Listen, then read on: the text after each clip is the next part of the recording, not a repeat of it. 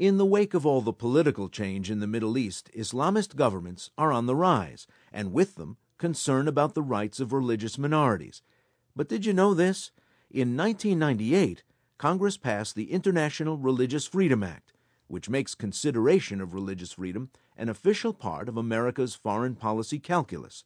The act established a commission, as well as an ambassador, to ensure that around the world the United States does what it can to help ensure that people can practice their religion freely. But what does that mean? Elliott Abrams is a member of the United States Commission on International Religious Freedom. He joined America Abroad's Katherine Lanpher to help us clarify just that. Thank you very much for joining us. And before we get too far into this, Elliott Abrams, we should make it very clear that you are not here speaking for the Commission. Right. I'm just speaking for myself. Thank you. Now, we know, for instance, Islamist parties have made inroads in Tunisia, in Libya, and now in Egypt. We have the first Islamist president to assume power. So what does this mean for Copts or Jews or other minorities? The Copts in Egypt certainly feel endangered. I think there are some opinion polls showing that virtually all of them voted against the Muslim Brotherhood candidate. They're worried, and there are, in at least some of the speeches and practices of some of the Islamist groups over the years, reason, I think, for them to be worried. So it's a concern, and it ought to be a key issue that we, the United States, raise with these new governments. And how exactly do we do that? Well, there's a preliminary question here, openly or privately. Does the president in his speech or the Secretary of State in his speech say, look, our relations with you, we hope are going to be good, but it's going to depend in part on how you treat religious minorities. And in fact, we've done that. That is, the president and the secretary have done that. The other thing then is what do you say privately? That is, you can say to them, this is not just a speech. Our country is about, 90% Christian. Congress cares a lot about this. And if this becomes an issue, let me assure you it's going to really hurt bilateral relations. I would hope that that is, in fact, what they're saying, just so that people realize on the receiving end, this is not posturing. This is a serious potential issue. How do you make sure that doesn't translate then into a larger dispute, say, between the United States and other governments? It can, and they can interpret it as the United States being a Christian country that's just interested in advancing the rights or privileges, as they may see it, of Christians. I don't think there's any real way around that, because the truth is it would be an issue. Take Egypt. If Copts by the thousands were beginning to leave, if you had violence against Coptic churches and the police were not, or the army was not protecting those churches, I think that would be an issue in the United States very quickly. So I don't think it should be our goal to keep that out of the bilateral relationship by playing it down. It should be our goal to keep it out of the relationship by trying to persuade them to truly protect religious freedom.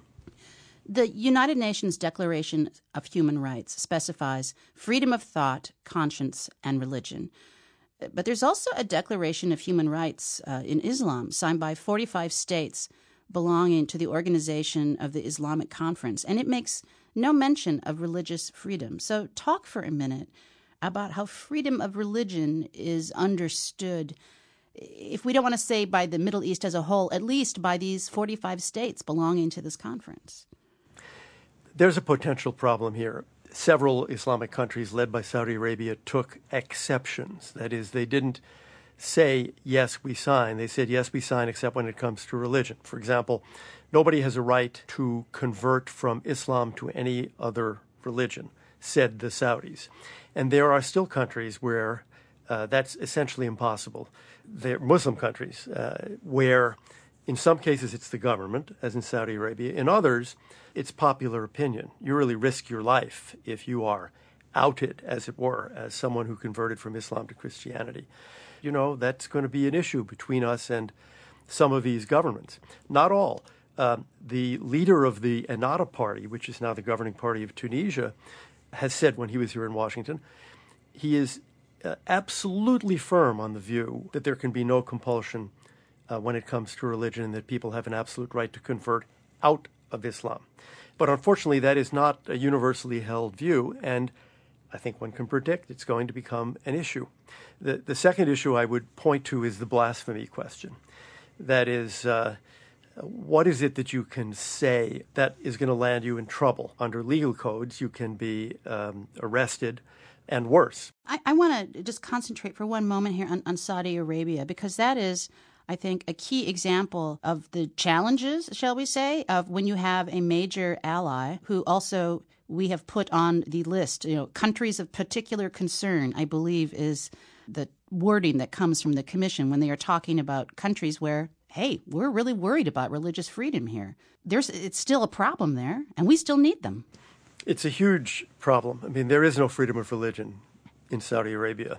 The total number of churches in Saudi Arabia is 0. And this is a country where they have about 1.5 million Christians, many of them Filipinos, who are working in Saudi Arabia, who have no access to the sacraments, even though they're Catholics.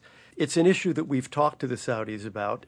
I guess you'd say that under several presidents of both parties, we've said our piece and we've essentially just agreed to disagree about it. For national security concerns, correct? National security and economic securities. That is, the Saudis is the largest supplier of oil to the world. Former Secretary of State Madeleine Albright said that lasting change when it comes to promoting religious freedom in other countries is more likely to come through persuasion than making blunt demands. I'm wondering what the distinction is between countries where persuasion works and countries where you might need something stronger. We can't really make blunt demands in many of these cases. You're talking about something that is really woven into the culture of a country. The only place where you can make a demand is in a particular case.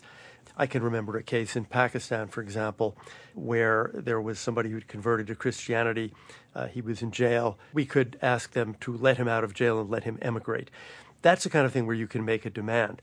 They're talking about the situation in Saudi Arabia, for example. If we were to demand of them, okay, you have until August 1st to allow churches to be built, to allow complete freedom of religion, well, it's not going to happen. I think Secretary Albright was right in saying that in most cases and on the most serious issues, our best bet is to continue to raise the issue, continue to press, continue to try to persuade, and hope that over time the situation ameliorates. How has your own faith affected the work that you've been doing in this area? I'm not sure of the answer to that. I'm a Jew, and I think it may simply be that in Jewish history, particularly in Europe, of course, that a small community can really be subjected to horrendous persecution and even death. So that when I look at a community like the Baha'i in a country like Iran, a community of pretty well-educated middle-class people being subjected to this terrible discrimination, not only in Iran, but particularly in Iran, it brings back some reflections to me on the history of those small and defenseless Jewish communities. Elliott Abrams, I want to thank you for joining us. My pleasure. Thanks.